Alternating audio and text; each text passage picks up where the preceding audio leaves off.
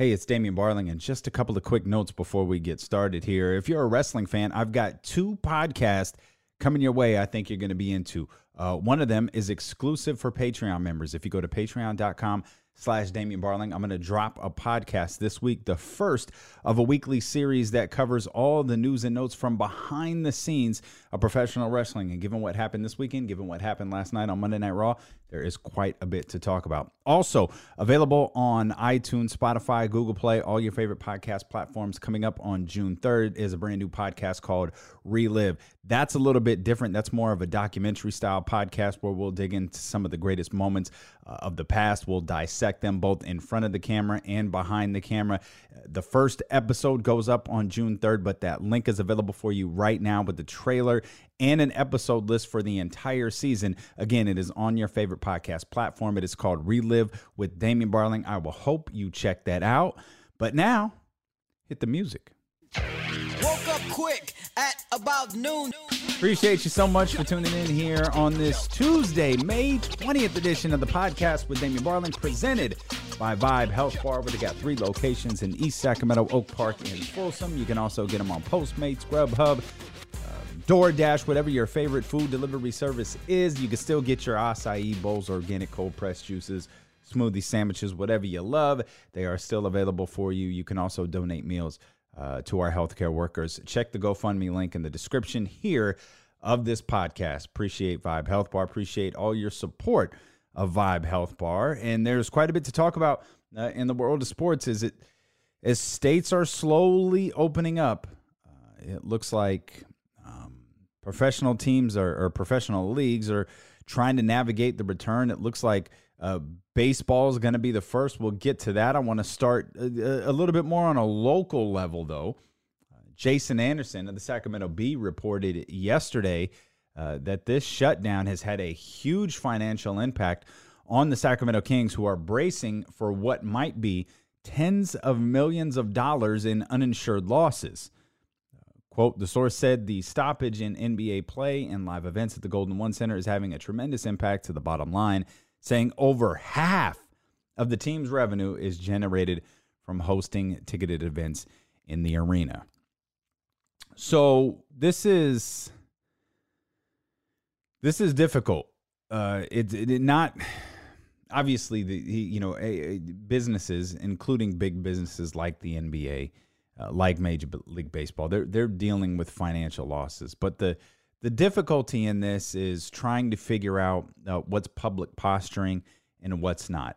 Now, on a local level, for the Kings to say that half of their revenue comes from live ticketed events, that's believable. I think Adam Silver said on Friday, when Adam Silver had that call with the players and the Players Association and Michelle Roberts on Friday, he said that 40% of the league's revenue comes from the ticketed events. It comes from tickets at arenas. And I remember as soon as the report of that call came out, I thought, gosh, 40% seems really high. Like the bulk, we year after year, not literally year after year, but regularly every, I don't know, 3 to 4 years or whatever, depending on the company, maybe 2 to 4 years, we're reporting on some sort of hundreds of $1 million deal involving television contracts. And when you think about television contracts and you think about, merchandising and jersey sales and, every month a list of, the top selling jersey comes out and every player who changes a team, this jersey went up 900%, and all of this, different silly stuff that we report on is all part of the bottom line for the NBA. And I'm going to focus on the NBA here only because of, we're trying to tie in this King story, and we're going back to Adam Silver's call on Friday. But Adam Silver also stated in that same call that the collective bargaining agreement would almost certainly have to be ratified. Like the money that the NBA players were due wasn't going to be available to them. Like, they haven't come to an agreement on what players would be paid, if the season resumed. And, perhaps more importantly, what happens next year? Because if we're in a situation, and when I say next year, I mean next season. What happens next season, even if we do get a start in December? I don't believe anyone is under the belief that fans are going to be in attendance. I don't believe that anyone thinks we're going to have fans in attendance at live sporting events until, or at least, a full Golden One Center of fans, a full arena of fans until a vaccine is readily available.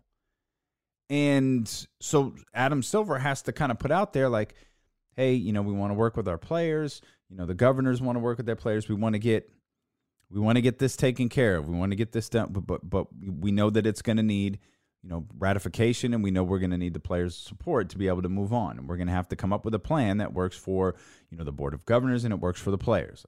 Okay, that's smart. But what Adam Silver is also doing is he's publicly negotiating. Now, he doesn't do it in the FU terms that the NFL does. He's doing it in a more sly manner. And I think the first thing that he did that was kind of slick was to say, well, 40% of our revenue comes from ticketed events. Because, again, I'm not saying Adam Silver is lying, and I'm certainly not trying to insinuate that he's wrong. I'm just saying when he said that felt really high to me. So if I'm just, Joe Schmo out here hosting a podcast that you guys are gracious enough to listen to, what is an NBA player thinking? Hearing the hundreds of millions of dollars that come in from TNT, hearing about the hundreds and millions of dollars that come in from ESPN, and then hearing about all of the regional money that comes from, NBC Sports Bay Area, Fox Sports, and all of these, local regionalized networks.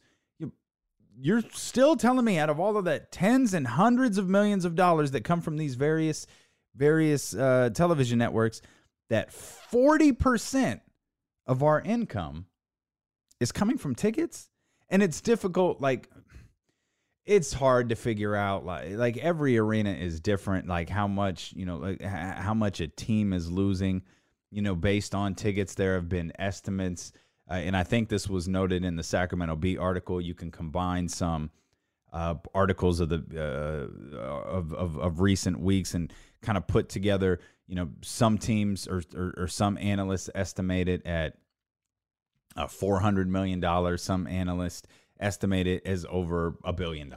I mean, it depends. The Lakers aren't losing the same amount in ticket revenue as the Sacramento Kings are. The Sacramento Kings aren't losing the same amount of ticket revenue as, Team ABC and D are as well. Team officials for the Sacramento Kings released an updated refund policy. But by the way, before I get to that, I should point out that it's not far-fetched to think that a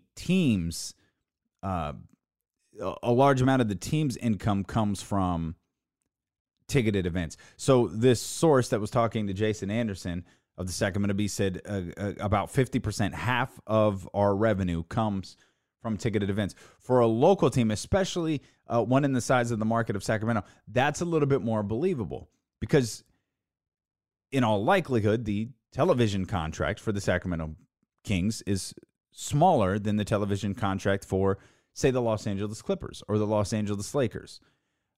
The merchandise money, it might be more localized within Sacramento here in Northern California, while other teams sell a little bit more nationwide. LeBron James has his own display at the Foot Locker here in Sacramento. That's probably the case for LeBron James and the Los Angeles Lakers all over the country. The merchandise money is a little bit the same. So for the Lakers or a team like the Lakers, maybe you could put the Golden State Warriors into that equation as well. Maybe they're less of or any team with a transcendent player on it. I don't know that you could throw the Bucks into that category, but if you have Giannis Antetokounmpo certainly falls into that transcendent player category. But when you look at that and you realize, okay, for the Kings, 50%, sure, believable. For the Lakers and some of these other teams, it's probably not the case.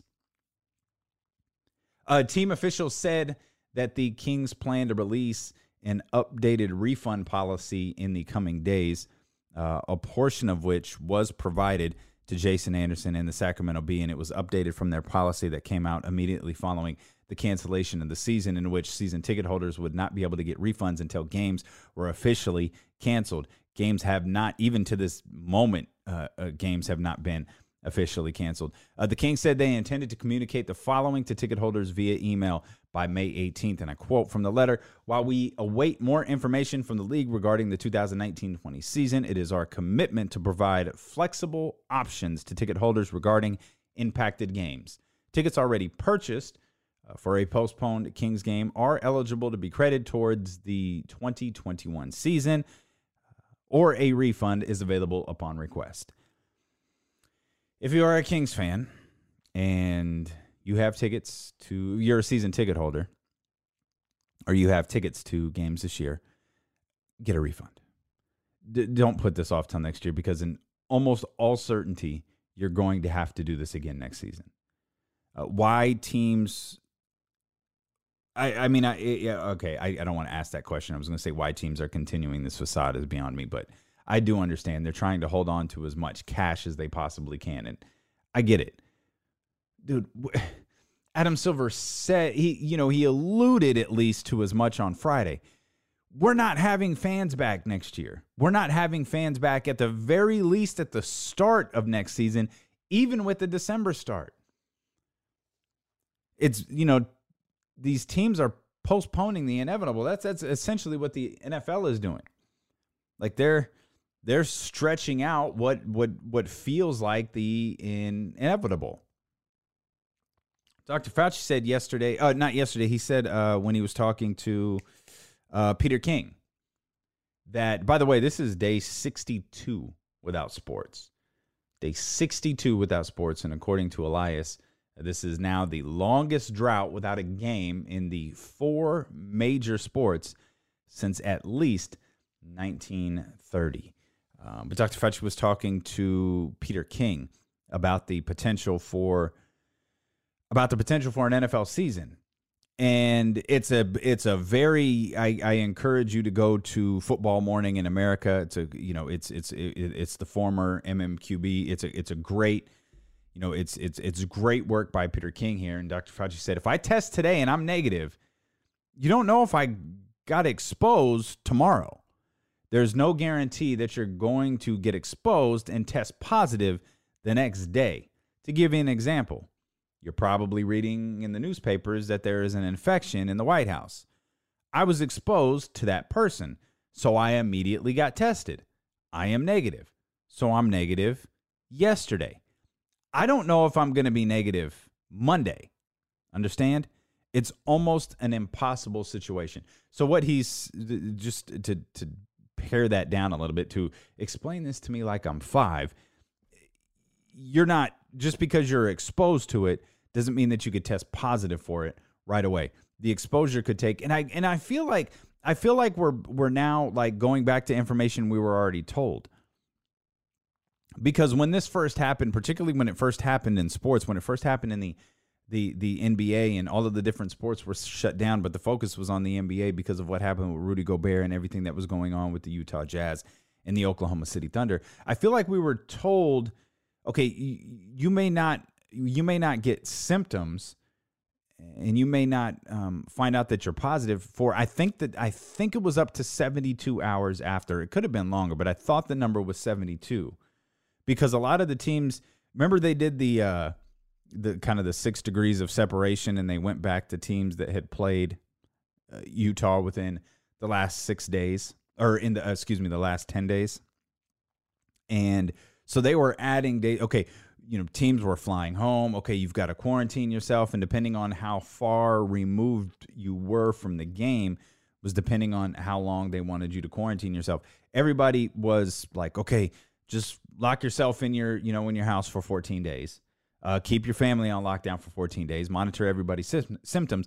But they would add added days to it. So if you played the Jazz, 4 days before the shutdown, they would say, okay, add an extra 4 days just in case, just to make sure that we've got this, and to make sure that we got things nailed down. So I feel like these are things that we knew, and I don't know if that had more to do with symptoms and less to do with like an actual test, because when all of that was happening, you take yourself all the way back almost 2 months ago to, I guess it wasn't March 13th. That was the day everything was shut down. It was March 11th. That was the day the NBA was shut down. I remember doing the show Friday, March 13th, when everything, it was all over. Like every sport that we knew, it was all done at that point. And our world without sports had it had taken off. That's when the stay-at-home order went into place here, or stay-at-home mandate went into place here in the state of California. So it didn't feel like we were talking about, oh, well, what do tests do? We were still trying to figure out, like, wait, where are tests? Who has tests?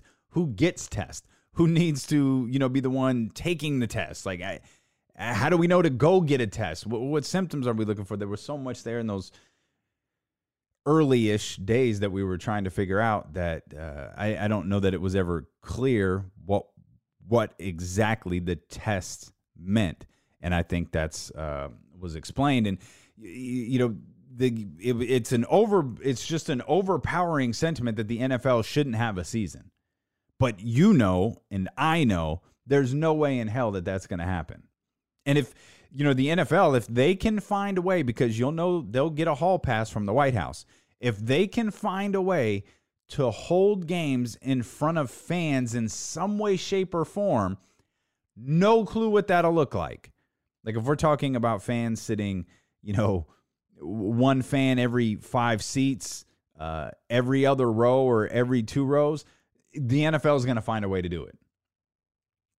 Because people will pay high dollar for that, and the NFL is about their money.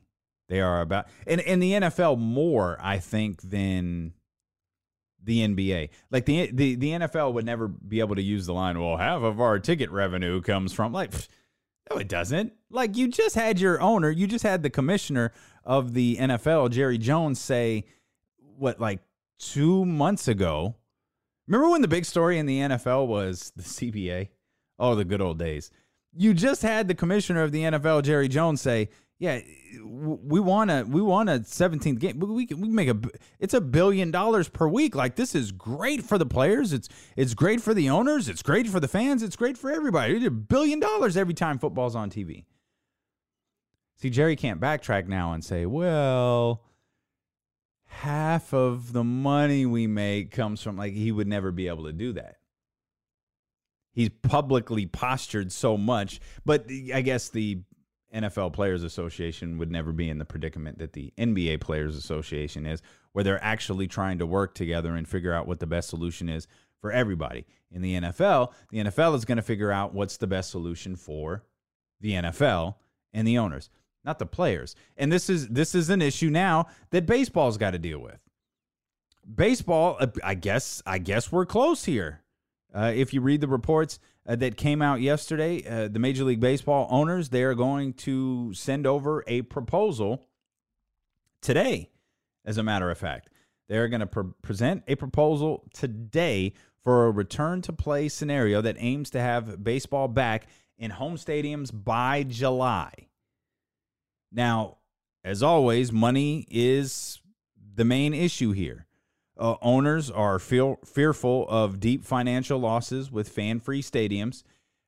Agreed in a conference call Monday afternoon to a plan that includes a 50-50 revenue split with the players. Because baseball is the lone uncapped team sport, never has a straight revenue split been a part of the game's finances. The Players Association, the belief is they're going to reject that element of the proposal and counter with, remember, it was in early March. Remember when the Players Association and the owners had come together, and they had, from what we were told back then, they had agreed on what the finances would be if the season was canceled. Now, maybe that meant like games not being played. Maybe that didn't have anything to do with fans being in or out of the stadium. But it's now going to be put, this proposal that the owners has put together, it's now going to be put into the lap of the players, and it's going to be up to the players to decide if this is going to work. A couple of the notes, if it's going to work for them and if it's a fair proposal. A couple of the key points from this proposal that is going from the baseball owners to the Baseball Players Association today include an expansion of playoff teams from 10 to 14, an 82-game regular season, the use of home stadiums in areas that have local and state government approval. So that would, I believe, that would eliminate all of California. That would eliminate Oakland. That would eliminate San Francisco. That would eliminate the Los Angeles teams. A spring training 2.0 that would begin sometime in June with the season set for early July. Some have speculated that perhaps it's the 4th of July would be around the time that the season starts. A universal designated hitter, geographical schedules in which teams play only in-division opponents and interleague opponents in a similar area. For example, American League Central teams will play only American League Central and National League Central teams. Okay, makes sense. A 30-man roster with a taxi squad that would have upward of 50 players available. So those are some of the bullet points from the proposal that is going from Major League Baseball to the Major League Baseball Players Association today. Whether we have a vote from the Players Association on this today remains to be seen. I don't see. Now, that doesn't mean it's not in there. It just means it wasn't released publicly. And this was probably a smart move by Major League Baseball to not reveal this publicly. And I think you'll be able to tell the contentiousness of this potential negotiation if this element winds up being revealed later on this afternoon. And the element is safety. Because nothing that was released, like it's fine. Like the nuts and bolts here are there. The nuts and bolts for a return to play are there. The abbreviated season, little to no travel, great, right there. You're not addressing the crux of the problem, though. You're not addressing the reason that you haven't had baseball. You're not addressing what every sports, every business, every person, you're not addressing what like the actual concern is, and that's safety. How are players safe? How are team personnel safe? I guess there don't have to be arena workers. I'm trying to figure. I mean, there probably have to be a handful of players, a handful of stadium workers, maybe to help with players, I guess, or I don't know. I'm trying to figure that out. I'm just trying to figure out how many people, are at a stadium at once. But you obviously have players and you have team personnel. What about media? Does media do media people apply for credentials for these things? And how does that work? Are they allowed around players? Do we still got I assume we still have the lengthy, the 6 to 10 feet between players and reporters. But do reporters are they even credentialed for this? How does that part work? And thus, how are they kept safe? And how are they kept away from the players? And it feels like and maybe that's just not something that you release in advance. Baseball fans, what are the nuts and bolts? An 82-game season. Okay, more playoff teams. All right, where are the games being played? Well, in local state government-approved areas. Okay, that works. A universal designated hitter. Again, we're talking about the nuts and bolts of a return to the season. But what we're not talking about is the main structure. What are the nuts and bolts for? We haven't yet addressed the safety of players, their families, team personnel, and their families. And really, to me, you'll hear this all the time, and you hear this all the time with football players. Football players know the risk when they go back out there on the field, right? That's the line we hear all the time. They know the risk that they take when they're getting clobbered in the head by a 275-pound, 0% body fat linebacker who runs a 4.40. Oh, well, they know the risk, and you'll hear players say it all the time. We know the risk when we go out there. But the issue with this type of risk is different because now we're putting other people at risk.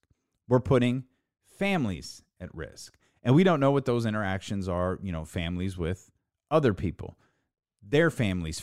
You know what I mean? So it just becomes this domino effect where you have to adequately address how you're going to keep players safe. And what happens? You have to deal with you've got to deal with the patient zero scenario. You have to address the Rudy Gobert situation. What happens if a player tests positive? What do we do? What's the next thing that happens if one player tests positive? If we find one player who's sick, what do we do next? And that has to be outlined now. That has to be outlined in the proposal that's going to the players today. You can't wait until something happens. And you can't have it only discussed behind the scenes where suddenly you come back and you're 5 games into an 82-game season, someone tests positive, and, Major League Baseball has suspended its season. I think that would be the moment that prevented anybody from attempting a return. And, hey, someone's got to be the first. So why not? I mean, Vince McMahon and the WWE have been putting on shows for weeks, months. They never stopped. Vince McMahon never stopped putting on shows.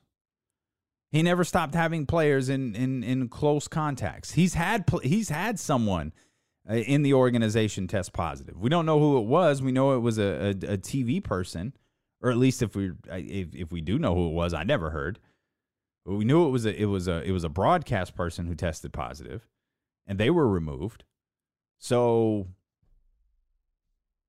they just kept going. That was the scenario that Vince McMahon had lined out. Someone tests positive? Got to keep it going. Got to give people their Monday Night Raw. Got to give people their SmackDown and their NXT and their Money in the Bank. And we got to throw a couple of people off the top of Titan Towers. Got to. It's what the fans want. Dana White did a UFC pay-per-view this weekend. A pay-per-view that I'm out on UFC, man. I've been out on Dana White for a long time, but I'm out on UFC. Nothing they can do right now interests me. But I heard that they had that the presentation was good, but that the fights were fantastic. At least the main event was. But I heard that overall the pay-per-view had received, It had received positive ranks. Someone's got to do it. Someone's got to be the first. The NBA, they have the distinction of being the first to shut everything down. Well, we've had, UFC after a bunch of, start and stops. WWE is not going to be considered a sports league, and that's correct. They're not. They're essentially... they're more comparable to, if Broadway had gone on, which would be silly because Broadway's not on television. But you get where I'm going. They're a television show that is kept doing television. UFC it's a sporting organization, whether you like the sport or not. And after a bunch of, start and stop attempts, they finally were able to get.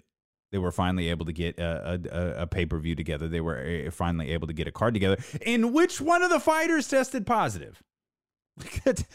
Maybe that's not something. Maybe that's something we haven't spent enough time talking about. One of the fighters on the UFC card this weekend tested positive, and the event went on. And Dana sounding, doing his best Donald Trump impersonation. Hey, our strategy works. Our plan works. The testing works. We removed him. We isolated him. We got him out of here. We sent him home. We tested his opponent. We tested his people. Okay. Cool. All right. But so, I would go back to, Dr. Fauci's question about, or not his statement about, well, you might not test positive that day. So do you have to go back and test all of these fighters again, say, well, the event was Saturday. Today's Tuesday. I don't know. Do you test them today? Like today or Wednesday? Do you just give them one more quick test, make sure everybody's okay? Because if you do, or if you can, and you do, and they're all, no one is sick or no one tests positive, good for Dana. Not only did he pull it off, he pulled it off with a fighter testing positive that weekend. So if Dana White can pull it off, can Major League Baseball? I guarantee you there are people within the offices of the NFL thinking, well, if Dana White can pull it off, damn it, pal, so can we. If Patrick Mahomes, that's where, as we shift from the NBA to the NFL, or back to the NFL, I should say. And there's some other NFL nuggets we'll get to. I had mentioned Dak Prescott yesterday. We'll let you know what Stephen Jones said about that. Some Tom Brady news and notes about his departure. We talked about this. We talked about this when Brady left New England, that there were going to be months and months and months of speculation about why he left. We'll get to that. Some notes from the NCAA. A Zion Williamson story I had yesterday, but didn't get to. We'll touch on that. Kevin Durant. There's still a lot to get to today. But as we shift back to football here, and we start looking at, okay, we're going to implement these tests, or I assume part of the NFL season is going to be to have testing for their players. Are we looking at potential concussion situations? Hear me out, though. When I say concussion situations, I'm saying we have heard, I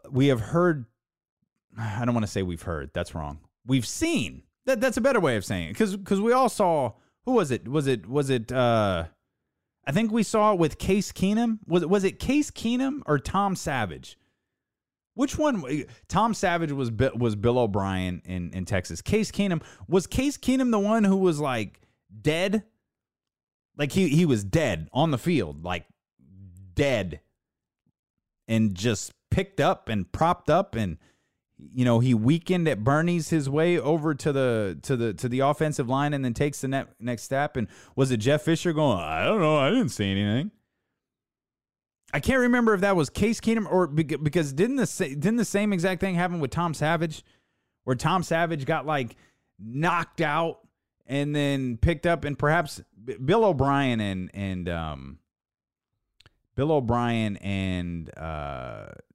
Jeff Fisher are like one and the same. Okay, so I've got the clip now. So there were two different ones. I've got Tom Savage essentially having a seizure on the ground here. Oh, jeez. All right. I think he actually exited that game, though. But Case Keenum did not. And Jeff Fisher said, I didn't see him. I don't know what you want me to do. I didn't see him. Do we have situations now where Patrick Mahomes, for example, a game-changing player, we could remove a player's name out of it, but we'll almost certainly at the quarterback position, and a game-changing, whether we're talking Deshaun Watson or, Patrick Mahomes, or we're talking about Lamar Jackson or Tom Brady, where they test positive and the team goes, it's the Chiefs and the Ravens on Monday Night Football. I don't know that we really need to say anything.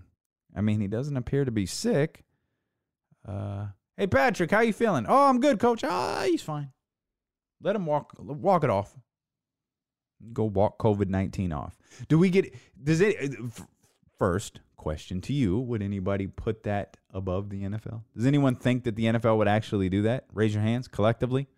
Yep. Looking around, everybody's hand went up. Because we could all see it. We could all envision it. Would they do it? So you've got to think about the underhanded aspect of this, and this is, the NFL has done a marvelous job because their season is relatively, it's not far away. It's still a pretty good ways away. The NFL, unlike any other sport, has had the luxury of, this all really popped off following the Super Bowl. Super Bowl had came and went. They were entering their off season, so they still have a lot of time to. Think how much has changed in the last 2 months. When you think about testing, availability of testing, when you think about stay-at-home mandates and shelter in place and flattening the curves and different things like that, think about where we were 2 months ago versus where we are now. Now here in California, we're in great shape. Even if you're listening, closer to the Bay Area, like we're in great shape. If you're like one of the 10 people or 8 people or however many I have that live across like the eastern seaboard, that live across live in the northeast and over there, yeah, not so much. It feels like the epicenter of this is still like when you look at the worst impacted states, they're all in the northeast. It's Boston, it's Providence, it's obviously New York blows all of the other numbers away. You're kind of looking across that tri-state area. You're looking there into New Jersey, and moving your way down there. And they're obviously monitoring it very close in D.C., Virginia, and Maryland, because those 3 areas are so, those 3 areas are all tightly packed. Distinguished only by like a single exit in Washington D.C.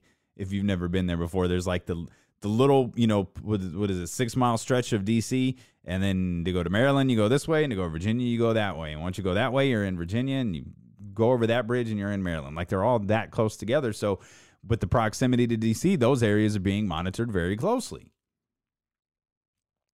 So it's one thing to think about, it's amazing to hear, well, the NFL may consider moving the 49ers out of, San Francisco and the Rams and Chargers out of Los Angeles and moving them to places like Arizona and so on and so forth.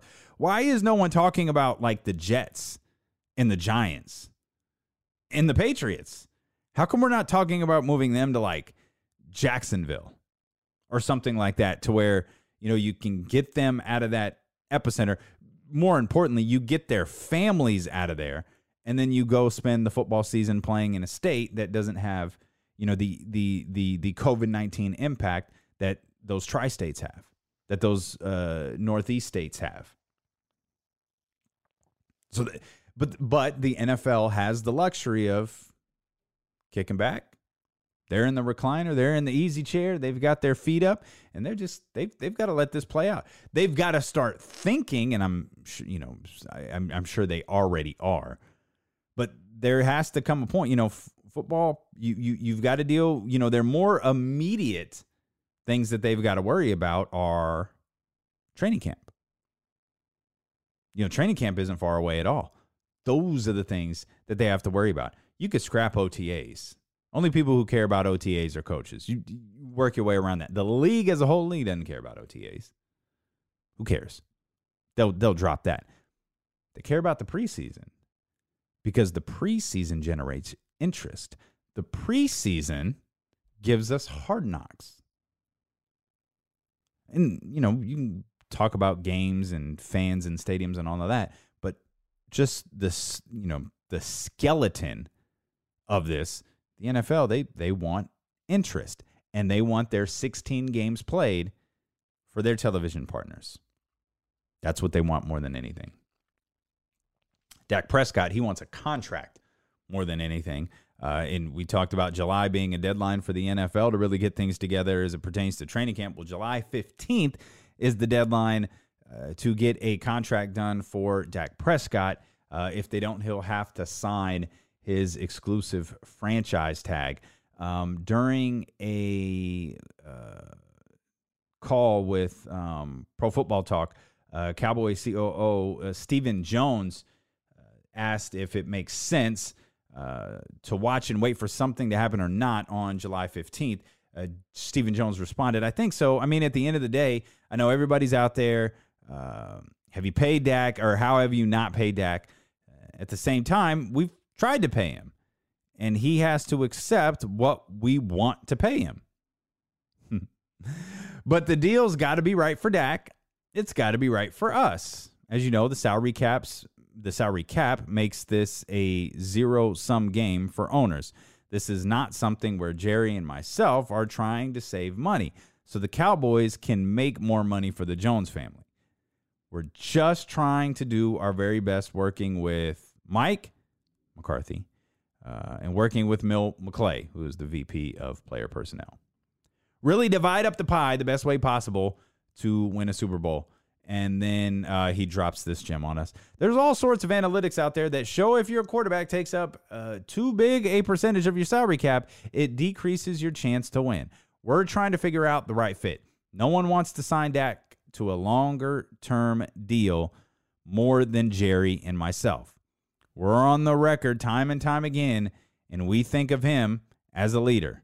He has the it factor. He's a fierce competitor. He wants to win as well, and it's just got to be right for him, and it's got to be right for us. We'll continue to work to a conclusion on that. Jones was asked about whether the $31.4 million franchise tender for 2020, with the reality that the tender would spike to $37.68 million for 2021, has become a kind of an impasse into striking a long deal. Stephen Jones didn't respond to that question. Smart move by him. That's a 2-year payout of $69 million. That is I was listening to an interview with Kirk Cousins like a week or so ago, and Kirk was asked about Dak Prescott, and he said he called him. Kirk called Dak Prescott. He was like, dude, don't worry about it. Like, the franchise tender can be, I know it's not what you want right now, but if you stick to your guns and you wind up signing it, it's not a terrible thing. It is not a bad thing at all. Like, you're getting $31 million right up front. And then if you play well, and Kirk Cousins is the king of the franchise tag, the amount of guaranteed money that he has gotten, the amount of guaranteed money that he got over a 5-year stretch of his career, everyone focuses on, the 3-year deal he signed with Minnesota where he got 3 years fully guaranteed. Combine that with the 2 franchise tenders or the 2 franchise tags that he's got. That was 5 straight years of guaranteed money for Kirk Cousins. Kirk Cousins ain't going to say a bad thing about that franchise tag. But it's up to Dak. Kirk played well enough to where he warranted, well, you can't let him go. Like, you can't let him walk. Maybe we're not sure that a long-term deal is the same thing. And then I'd argue if he was on any other team than Washington, this wouldn't have happened. But Jerry likes to get into these pissing contests, and then you use that line that Steven used a moment ago. There's all sorts of analytics that show if your quarterback takes too big a percentage of your salary cap, it decreases your chance to win. Too bad. It's too bad. Like, that's you, Stephen Jones, you, Jerry Jones, you coaches and owners across the NFL have made it very, very clear who the most important entity is on your football team. It's your quarterback. So don't start talking now about how if the quarterback takes up too big of a percentage, because you're not going to be able to shift the quarterback market in the same way that you shifted the running back market. You completely changed the running back market. I don't think you're going to be able to do that with the quarterback market just by saying, if our quarterback makes too much, then we can't win. Well, that's your fault. Like, you did that. The quarterback contract that's your Frankenstein, and now Frankenstein is coming back to kill your ass. That's your problem. Chiefs did it right. Chiefs got their Super Bowl before Patrick Mahomes hit that big money. Now we'll see how are they able to keep that team together. Cowboys seem to have had no problem signing Amari Cooper. They went out and got another quality, high-quality wide receiver he's going to cost them their first-round money for the next couple of years. Had no problem locking up Ezekiel Elliott long-term. Had no problem taking care of everybody else. So you've already got the pieces. Pieces are already there. You're just left with one. And you're refusing to do it. You've got the space to do it. You're just refusing to do it. We'll stick with quarterbacks here. We'll talk about Tom Brady. Tom Brady allegedly was tired of Josh McDaniels. That's according to Gary Miles, the NFL columnist. He wrote that he had just gotten tired of dealing with him. They had been together, I think it was for 8 years as it pertains to an offensive coordinator and a quarterback coach. Tom Brady, according to Tom Brady, said, nah, that's not the case at all. It's all love. That's all love between me and Josh McDaniels. That has nothing to do with why I left. I left for my own reasons. I left for new challenges. I left because it was time, blah, blah, blah. Saying all the right thing. But this is what we talked about. If we can't get Belichick to bite, if we can't get an answer on, Bill Belichick, we've got to get an answer on somebody. Like, there's got to be a reason that Brady left. What was the reason that Brady left? And everyone is determined to figure it out. Well, let's leave the Bill O'Brien, or let's leave the Bill Belichick storyline aside, and let's focus on Josh McDaniels. Josh McDaniels must have drove him nuts. And I'm not discrediting Gary Myers' report. I'm just saying Tom Brady said, "Oh, it's not true." But this isn't the end. Like, this is going to continue to go on. There's going to be books written about Brady's exit from New England, what went wrong, if something went wrong between Belichick and Brady, the recruitment of Rob Gronkowski to Tampa Bay, and why people don't want to play for Bill Belichick, or why Belichick runs his ship the way that he does, or why when everybody jumps off ship, suddenly they have more of a personality. Like, does his act wear thin? Like, there's all of these things that are going to be written and discussed to no end. And I don't know what the more intriguing storyline is this year. I don't know if the more intriguing storyline is the Patriots win and succeed and make the playoffs, or they lose and fail and don't. I think they're both good storylines, and I think they'll both get a lot of clicks and a lot of talking. But I don't know which one is more intriguing. If you want to click on something, click on SkyNaturalCBD.com. That was a damn good segue right there.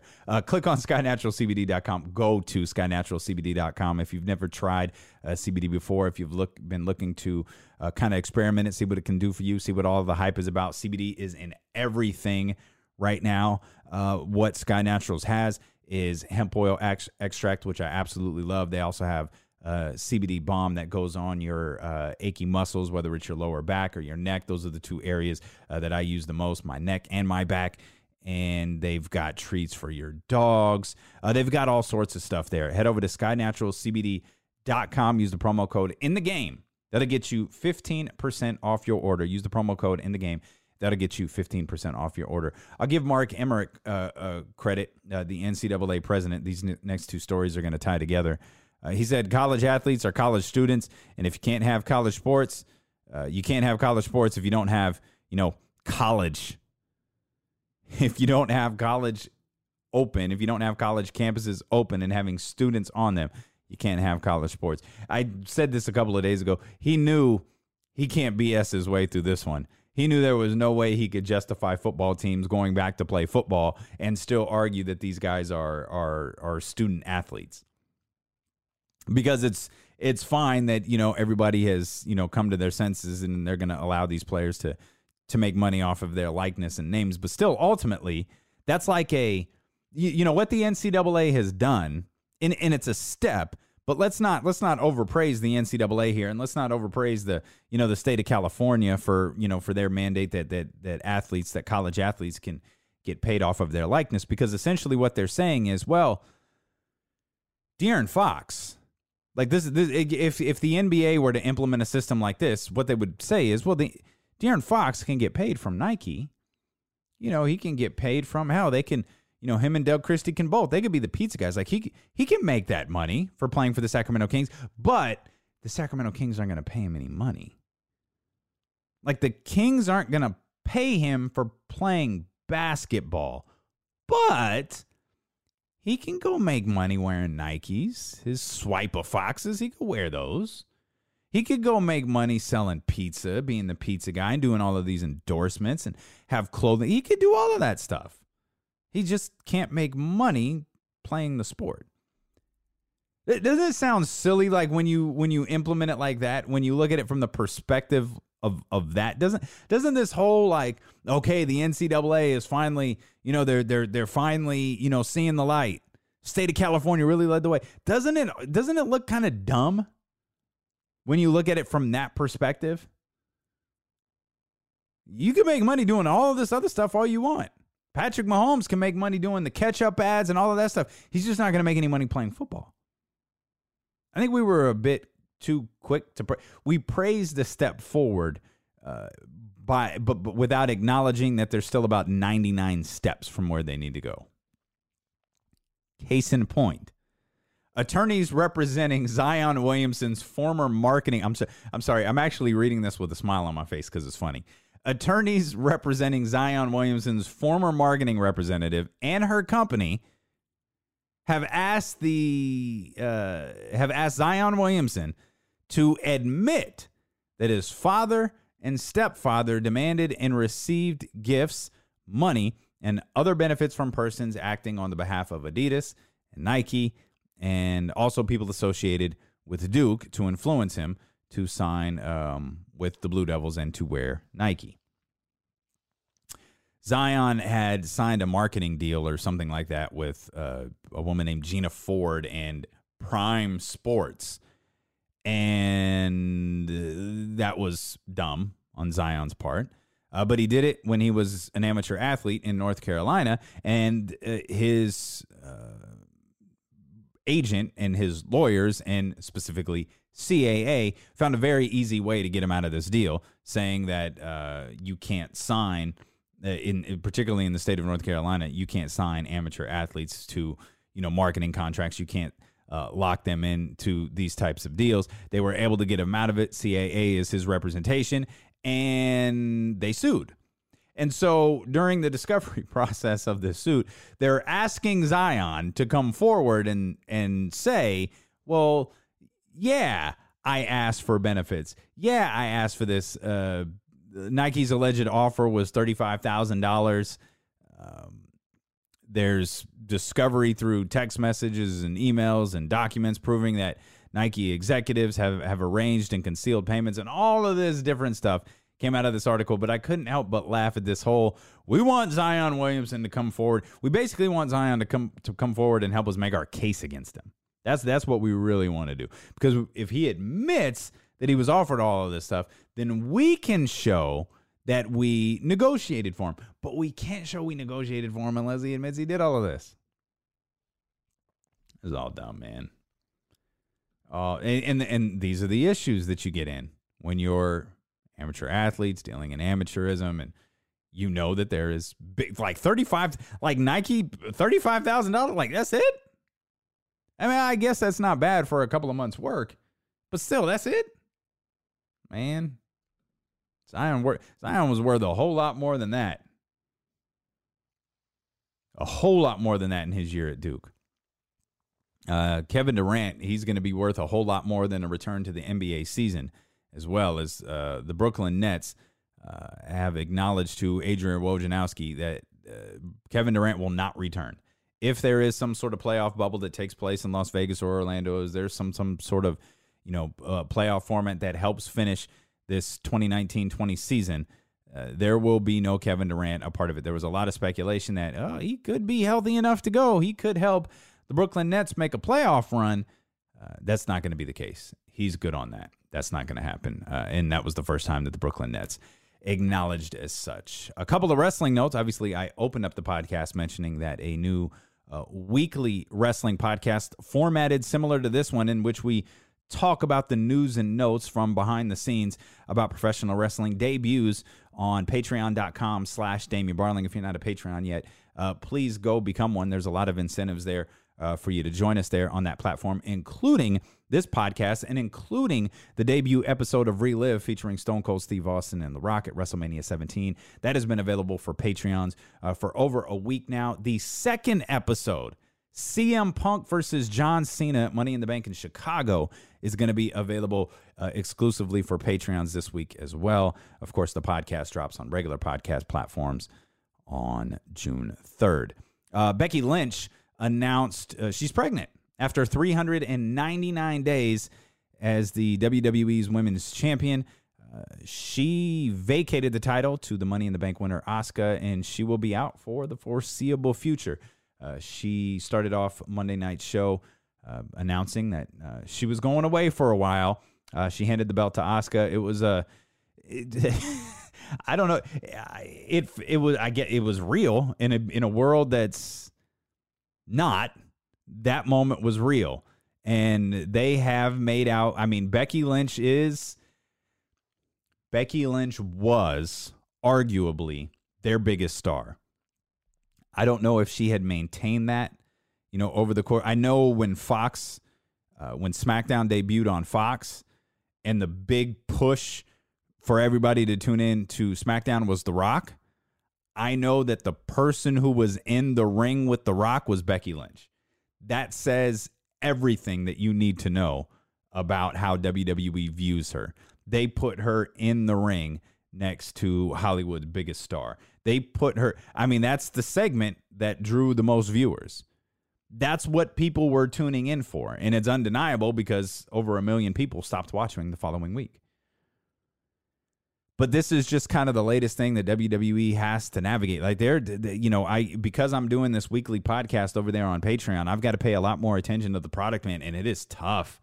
It is really, really tough. The television is just not compelling right now. And what they're doing with Seth Rollins, I don't get it. It's a tough watch. So I'm going to save you multiple hours each week from watching the product, and I'll just tell you all about the product over on patreon.com beginning this afternoon. Also, if you're an old school wrestling fan, I don't know why I'm so intrigued by this. I've had the WWE Network since the day it came out. I can watch this whenever I want to, but for some reason, there's something cool about this. Fox Sports 1 is airing WrestleMania 3 tonight. Ricky the Dragon Steamboat, Macho Man Randy Savage, of course, Hulk Hogan versus Andre the Giant. The pinnacle moment of wrestling in the 80s will air for the first time on broadcast television tonight on Fox Sports 1. Again, I have no idea why I'm so intrigued by that, because I could be watching it right now on the WWE Network without any commercials and it wouldn't matter. But something about this I find incredibly intriguing. WrestleMania 3 on Fox Sports 1 tonight. Thank you as always for tuning in. I'll plug Patreon one more time, patreon.com/Damian Barling. If you're a wrestling fan, I think you're really going to enjoy some of the extras we have on there. I would say if you're a Kings fan, you're going to love the extras we have on there, but that would be a complete lie because, well, I don't have anything to offer as it pertains to the Sacramento Kings yet. That'll be whenever the season returns and whenever the media is allowed to return to arenas and so on and so forth. But appreciate you so much for tuning in.